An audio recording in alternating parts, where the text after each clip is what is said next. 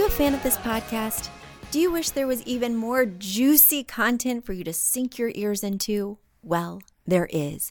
You can become a premium member of this podcast for $5.99 a month and get full access to an archive of over 50 bonus episodes. Additionally, we release a bonus episode every single month. That's a ton of extra content, including my personal interior design diaries, extra tips, my talking about trends, and so much more. Additionally, you'll be keeping us on the airwaves each and every week because your premium membership money goes directly back to making this podcast amazing. Check us out at affordableinteriordesign.com. Click on podcast to learn more and to become a premium member today.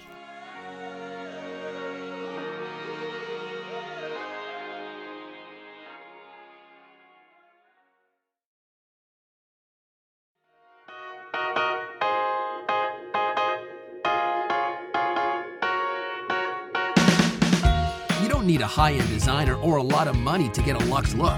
Be your own interior designer. This is Affordable Interior Design, the podcast. Here's your host, Betsy Helmuth. Hi, everybody. I am so excited to be back with you again this week. I'm extra excited because I'm joined by a very special, meaningful guest to me. Now, you all know him. You know him, you love him, but I know him differently. He's the reason, like the entire reason I'm an interior designer today. And so I'm excited to welcome Thom Filicia to the show. Of course, you know him as the original designer. Hey, Betsy, how are you? Hey, thank you so much for joining me. I mean, you don't need an introduction, but I'll You're let very sweet. But first of all, I thank you. That's very sweet. But I want to tell everybody before you even introduce me that it's really great to see you. You have done so many amazing things. I know you're in your lake house right now, which is so cool. And you have your business is flourishing, and that's really awesome. And that, you worked at Thom Filicia Incorporated years ago, and I know that you look fabulous, and you're doing all of these amazing things. And I'm thrilled to be here and thrilled to catch up. So thank you for having me. Well, thank you for coming on the show. Yeah, I worked at your firm as an intern back in 2002, and I was design curious. I had seen it on TV. I was so impressed by everything that you did, but when you're young, I was young, when you're young, I think I was 23 at that time, 22. I was just trying stuff out. Had no clue that this would be something I'd want to pursue as a career. Never went to interior design school. And you guys really took a chance on me. And the amount of access I got to look at projects, to see what you were doing, to peek behind the scenes was so inspiring. And I would say my life would have taken a different turn.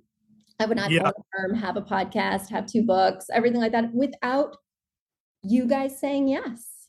Well, first of all, thank you. That's really generous and kind of you to say. Secondly, I really believe in internships. I really do. It's something that I was an intern when I was younger at Parrish Hadley, and I was there for a summer, and then I went back another time in the winter, and then they hired me out of school. So the power of an internship is so important because it really helps young people sort of figure out what they want to do and what they want to do in that space. And, it just gives you perspective on a situation that is generally theoretical to you at that point, and it gives you hands-on experience. And I think it creates confidence in young people, especially when I had an intern with me the other day, and we were shopping for fabrics, and she picked a fabric out. And I was like, I really liked the fabric that she chose. And I made a big deal out of it because I wanted her to feel that, because I remember feeling that when I was her age, when somebody, explained to me that was, a good thing. And it gave me the confidence to then sort of have the ability to sort of choose things and show them to people that might be intimidating to that young person.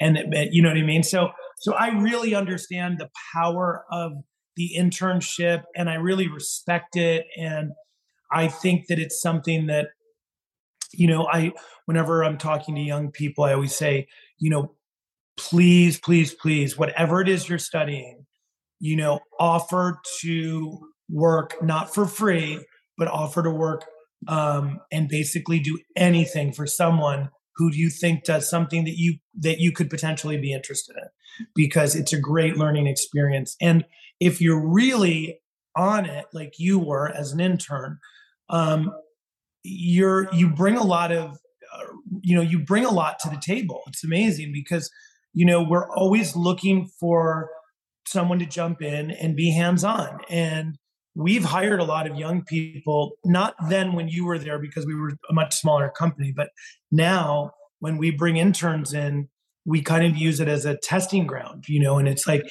if someone just kind of comes in and what can I do? How can I be helpful? What do you need me to do? We're like, we sign them up, like, for more than just internship, because that's really what we're looking for, is people that have the ability to kind of make it happen. Right. And promote from the inside, seeing what people are capable Yeah. of, seeing how they kind Yeah. of chemistry. But, that was a little glimpse into my origin story. And today I want to get a glimpse into your origin story, because so many of the listeners are thinking about this as a career, or maybe even a second career, right? And so they're wondering, what does it feel like to want to be an interior designer? So when did you first realize that interior design might be your path? When was that sort of spark?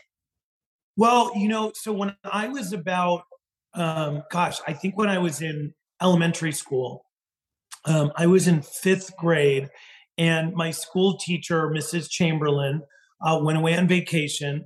And as all elementary school kids do, or at least did back in the day, I don't know if they do it anymore, but they're probably better behaved today. But we would tell the substitute teacher a list of things that we were allowed to do. Come and go at our leisure, go to the bathroom whenever we want, draw on our desks, all the stuff that we're really not supposed to be doing. Right. And of course they don't believe you, but so I was drawing on my desk for literally the entire week that Mrs. Chamberlain was gone. And I was drawing a house, and every day I would add on to it and keep adding and keep adding. And so when she returned on that following Monday or Tuesday, or whenever she got back, I obviously was, it was the entire desktop, like, was a house. And it just kept rambling and going and going. And it was really awesome. I wish I still had the photo of it today. It was really, really amazing, because it was kind of like an Escher meets like a traditional shingle style house almost. But anyways, and I was in 5th grade. So it's kind of amazing that it was even something that was in my brain, and I was putting it onto a surface. But so the teacher comes back, and obviously I'm in trouble, and I'm told the principal is going to come up and have a word with me, because after school, like, I had to stay after everyone went home, and I had to talk to the principal. And so Mr. Byer came up and said, Thom, this is not, you're not supposed to do this. This is like, really bad. This is like, defacing property and blah, blah, blah. And I'm like, oh, I'm sorry. I just, whatever. I'm sorry. I'm sorry. I did it. And they were like, now you have to erase this and write like 1,000,000 times on the blackboard. I will not draw my desk or something like that. But before they did that, they took a picture of me next to it with the principal. And I thought to myself, wait a minute. There's something in here that's good, because they would never have me take a picture of me next to it with the principal, because they were like, damn, this is like, they were kind of like, this is a good thing, Yeah. But you can't say that, because it's, right. I didn't do it on paper. So it had to be kind of, a bad thing. So anyway, I kind of realized, I was like, wow, this is cool. And I could tell that they were like disappointed that I chose to draw on my desk, but kind of impressed with what I did. So it made it that much more kind of important to me. And I started drawing houses all the time.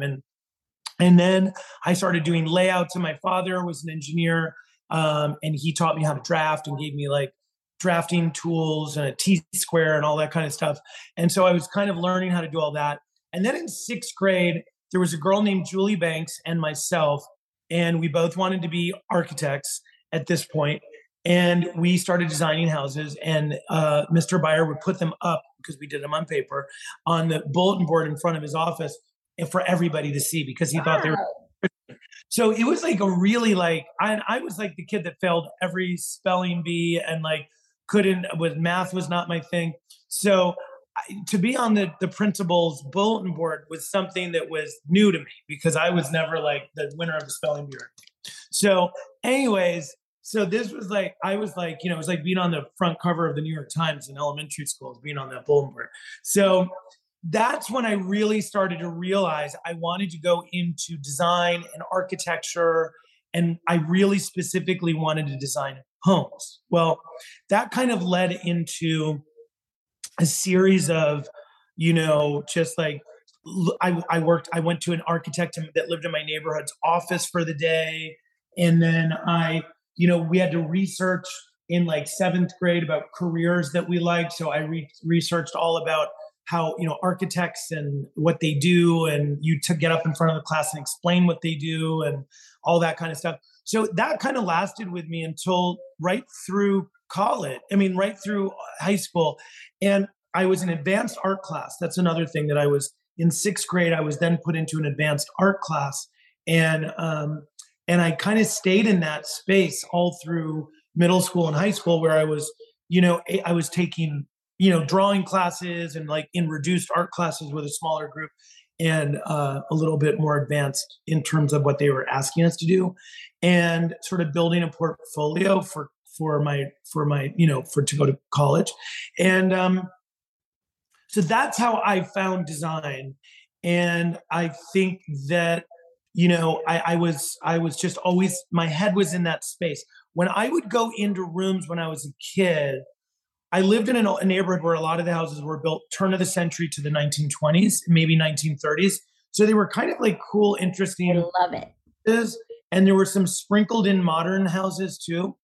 And, I thought that everybody knew, oh my God, your staircase, I knew every detail. I knew where people had milk boxes built into their houses, or coal chutes, or where they had skylights, or where they had, just any weird, you know what I mean? I just knew details, and I would say, oh, it's up near the, the whatever. And kids would be like, what? And then when I went to summer camp, we had Vespers at night, and I would literally tell kids in the dark to describe the front of their house, and I would tell them the floor plan and the layout of their house. Oh my God. So that's just where my brain was. You were a ghost hunter, psychic. Yeah. So it was a little it's a little funny, that it's the way my brain works. I assumed everybody's brain worked that way. I kind of look at the world as a blueprint, I see neighborhoods as a blueprint, as a plan, and so it's very hard for me to get lost. I go into a house and I can remember the layout almost to the point where I can draw it very without measuring, and I'm pretty good at getting the proportion and scale down. So it's just the way my brain has always worked. And I think I was lucky that I had a mom and a dad who were pretty supportive of kind of find what you love and kind of just run with it. You know what I mean? They were that's cool. You're going to be an architect. They were that's great. When did it turn? Because all this stuff from the Vespers to the drawings, I'm so architecture, right? Yeah. How did that segue? Was it the math that made you switch over? Even though interior design has tons of math. I do math. Well, I think it was just that at that age, I think in architect was kind of what, if I didn't understand the nuance between architecture and interior design, I just thought an architect, you know what I mean? Designs everything in the house. You know what I mean? So I just saw that as you design, you pick out the land, you design the house, you build the house, you make it look great on the inside. Or maybe I even thought that was just the people did that. That was their stuff. And so, no, but it was my first go-to was architect. And I think, probably because it was the most professional of the occupations at that time. It was 1975 or 76, or I don't know what year I was in. No, that would be 1980, I guess. So yeah. So I just think in 1980 it was if a young boy said he liked designing houses, I think the first stop was architecture. And then and I think and it's probably still true today at some level, but I do think that architecture and design now are equally professional. I think back in the olden days, interior designers were kind of like self-proclaimed professionals. You know what I mean? Yeah, right. It wasn't as much of a professional industry. It was like, oh, this really beautiful woman who lives in our neighborhood, whose husband owns like a law firm, she decorates everybody's houses. And like, because she has, when she's not having lunch at the country club, that's what she does. You know what I mean? And it's like, oh, fabulous. She knows everybody. She knows how to get stuff. She's got great style. That's what she does. I think that's kind of like who my mother used to help with like reupholstery and carpets and whatever, window treatments and, curtains and things like that. So I think that's kind of how it worked back then, or certainly in, suburban environments, but I think there was a little bit of that sort of like, I don't know if it was a real profession yet. So I think kids were kind of geared towards go to school to be an architect. And if you decide you want to be a designer and focus on interior design, you can always do that, but get that degree. And now it's time for a quick commercial break. Do you love this podcast? Do you wish you could learn even more? Well, we have an online class bundle. Our online class bundle is comprised of 3 online classes: beautifying your home for less, styling your home, and the fundamentals of feng shui. Each one of those 3 classes is between 30 and 45 minutes long and chock filled with visuals and tips, things that will help you to style your own space or help out with other spaces. Additionally, with the pack of 3 classes, you get an autographed copy of my book, Affordable Interior Design. You get all of that for only $99. Once again, that's the 3 online classes as well as the book for only $99. You just go to affordableinteriordesign.com/classes. Once again, affordableinteriordesign.com/classes to buy your bundle today. And if one of those classes sounded intriguing, but maybe you already have my book or some of the other topics are not of interest, you can buy the classes individually at that site as well. Each class is $40. So head over to affordableinteriordesign.com/classes to get your bundle or your online class today. And a lot of schools didn't really offer interior design. It was pretty much a niche degree at that point. It was like, I remember looking at colleges and it was, complicated to find a school that I liked and had interior design. Because I didn't want to go to necessarily an art school. Right. And a lot of the schools that I thought were cool, like I wanted to go to Hobart and they didn't have interior design. Now they have an amazing interior design program, but they didn't have it back in the day. And I'm so glad I didn't go there because Syracuse University was such a better choice for me. However, it was definitely restricted in terms of finding schools that had a professional, like a program for interior design. It was like maybe they had an art program and that you could focus on and then go work for an interior designer, but it was still quite limited. So I think that's why. And, but I followed it. I was definitely, I followed that. I went and looked at schools, and the reason I went from architecture to interior design is when I went and looked at schools, I remember when I went to Syracuse University and I walked through the architecture department, I was like, this is so amazing. And I couldn't believe how cool it was. And then I talked to some of the architects and they said they never leave their studio. I said, are you in a fraternity? No, we never leave our studio.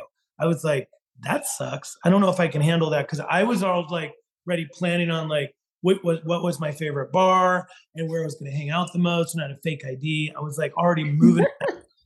So I was like, this is going to be a problem. This is a social play. Yeah. I was like, look, we got to come out of this education thing with a good social foundation as well as, some knowledge. But, I don't think it should be lopsided either way. It's called balance. And I use that in design every day.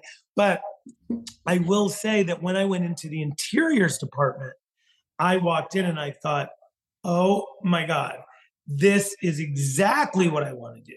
This is exactly what I want to do, because it was architecture kind of mixed with sort of interiors. Yeah. And everyone that was in that space was like, they said they loved their program and it was so much fun. And everybody that was in it was like literally, it was like 18 women and one guy.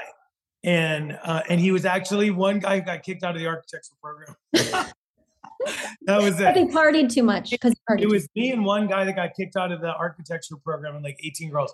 And it was just like, we were all pretty close, and it was like we were in it together. It was like the architecture school was like 300 kids, in like the freshman class, and the professor's goal were to like torture these people to the point where some of them just left, or they were trying to get rid of students. Right. The interior design program was like a nurturing, different environment. It was just like, they didn't want to lose you, and they wanted you to be there, and they wanted to guide you through the process, and they wanted you to be happy. And so it was just like, I really enjoyed my education. Like, I really enjoyed it. Like I've actually gone back as a visiting professor.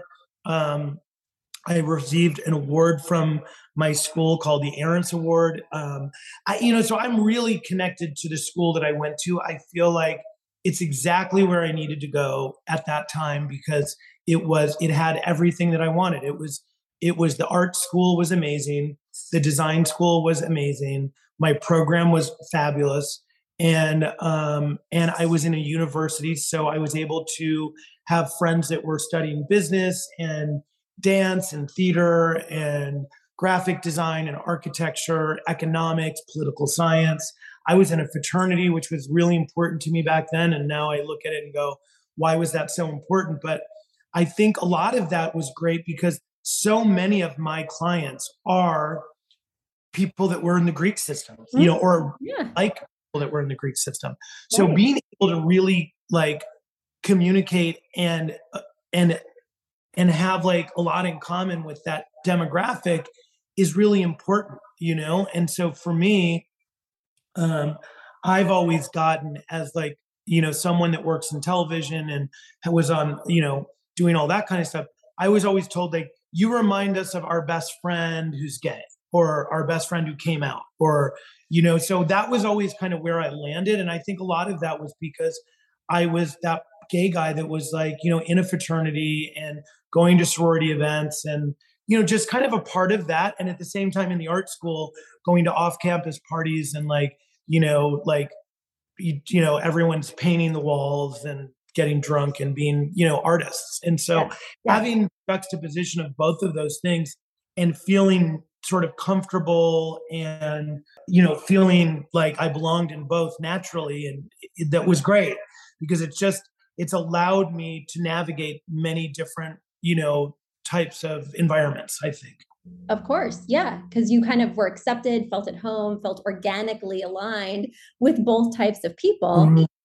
But, it sounds like from listening to your story that all the chips sort of fell in line, that it was a clear path for you with sort of no distraction. But once you started becoming a designer, once you started taking clients, what would you say was the most difficult or discouraging part? Because, so many people I talk to want to be designers, they feel the pull, and then they have those first issues, those first projects. Okay. It's such a great question. I have to tell you, nobody has ever asked me this question. Huh? So I love this question, and I have such a real answer for you. So I was working at Parrish Hadley as an intern, and then I was very lucky that David Kleinberg asked me to come back and do some work for him over the Christmas holiday. I was in California with my family, and then I was in New York, and then I went back up to Syracuse, and then went to school.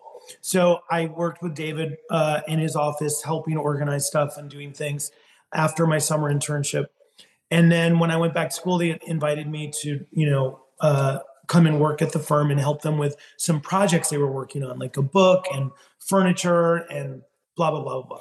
So, and I was drafting for them, and I was helping out doing drafting in the architecture department, which was really awesome and amazing because learning the way that they do furniture plans and all of those details was really amazing. But the thing that really kind of, I don't know if so I was working for the 1% of the 1%. Our clients were the Gettys, the Rockefellers, the just recognizable American names like Getty Gas, the Gettys, Babe Paley, he was a big mover and shaker in Hollywood. Like all of these people were like the list of clients on all of the drawings. And I'm like, oh my God, this is like insane, Yeah. But we're working for the 1% of the 1%, kind of. And then I went and worked for Robert Metzger. And then it was kind of like the same thing, but a lot of like very well-known Jewish families in New York City and all over the country, because, that's kind of was his clientele. So it's sort of interesting.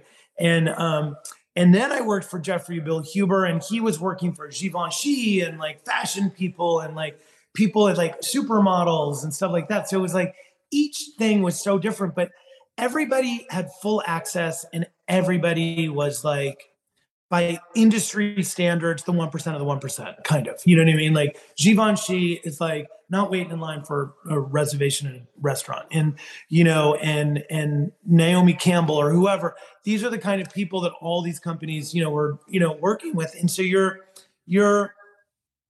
my one thing was, I was just like, I just felt like I was a part of a generation where design was starting to be like something that was for everybody.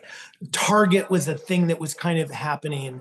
There were things like, Crate and Barrel became like a big kind of thing where their products started getting like surprisingly sophisticated and cool compared to what they used to be. They used to look like a crate and actually a barrel.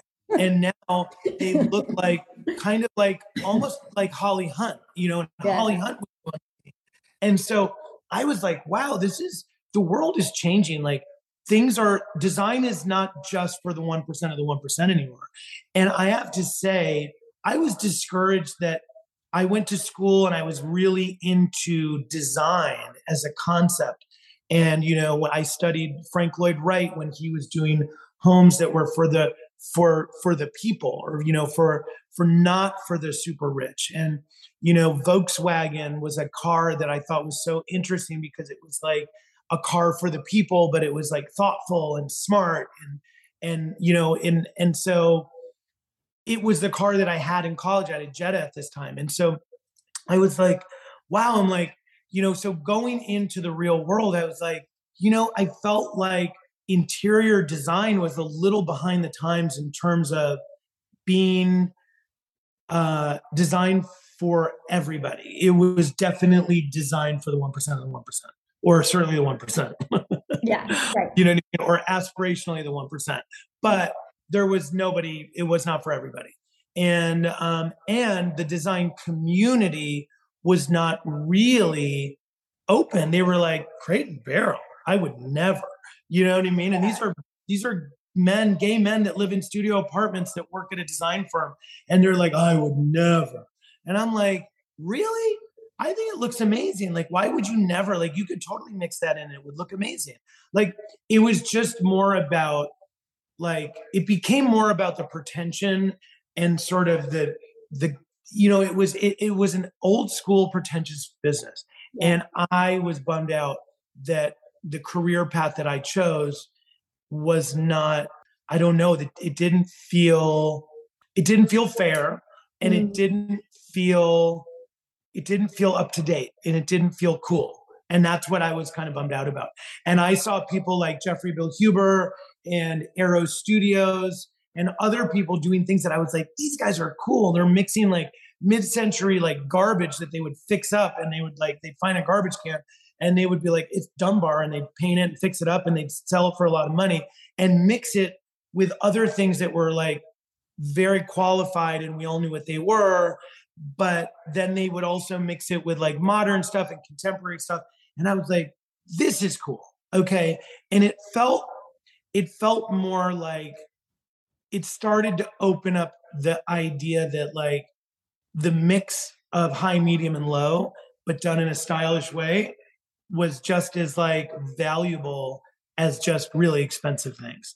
And that was a big deal for me. And then I started watching TV shows like Design on a Dime, or like there was one that was like where you would leave and your neighbors would decorate your house. Trading spaces. And they'd always do like some weird ass, like put grass on the wall because she loves her lawn. And I'm like, that is the dumbest thing ever. But as much as I didn't love the shows, and I didn't, they were usually like an ex-model who couldn't model anymore, was now like the host and knows nothing about design. And you know what I mean? And it was like, it wasn't really design driven. It was like, it was about design, but it was like not really real design. It was like, it was kind of gimmicky, kind of crappy design, but it was fun. And it was relevant, and it made people start to like design. And it also invited people into the design conversation that were never invited before, that were just like a young couple, living, in Chicago, watching, this, where they're excited, because they're like just bought their first apartment and don't have a lot of money to spend. And so all of a sudden that demographic was invited into the interior design conversation. And so I was like, I think that's so cool. And that's why when Queer Eye became a possibility for me to be involved with, I was like, I'm going to do this because I have people who are very wealthy asking me to decorate their houses like once every other week. I never have anybody asking me to work in a new medium that feels like the future of like design starting to become a little bit more of a conversation for everybody, not just for the 1%. And I was like, and I would like to be a part of that movement. And that was something that I was excited about. And it was the thing that disappointed me the most about the industry that I chose. Well, and I think that evolution is still happening. I see, I have affordable interior design. So I love shopping at Target, IKEA, sales section. And certainly affordable has this huge range these days. And now things are available that were so exclusive before, only to designers, right? And so I think that evolution is still happening because people definitely look down on me in the industry. I don't mark things up. I work a different way. And they're still holding on to that. My conversation with Thom was so exciting and so action-packed that we had to divide this episode into 2. So check in again next week, where you will find part 2 of my conversation with Thom Filicia.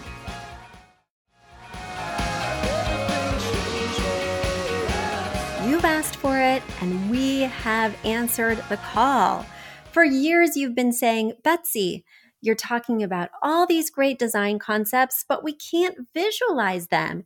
You're describing the picture that the listener sent in of their problem, and we wish we could see that picture too. After all, a picture is worth 1,000 words, and I do my best to describe them, but there's nothing like seeing it for yourself. And that's why Affordable Interior Design, the podcast, now has a YouTube channel. Not only do we have a YouTube channel where you could see recordings and clips of these podcast episodes, we also have an Instagram, a Facebook, and so many other exciting things. You should check it out. Head over to affordableinteriordesign.com/links. Once again, affordableinteriordesign.com/LINKS. links. And when you go there, you will see links to our YouTube page, our Instagram page, our Facebook page, and more. Please check it out, follow and subscribe so you can see everything I'm talking about.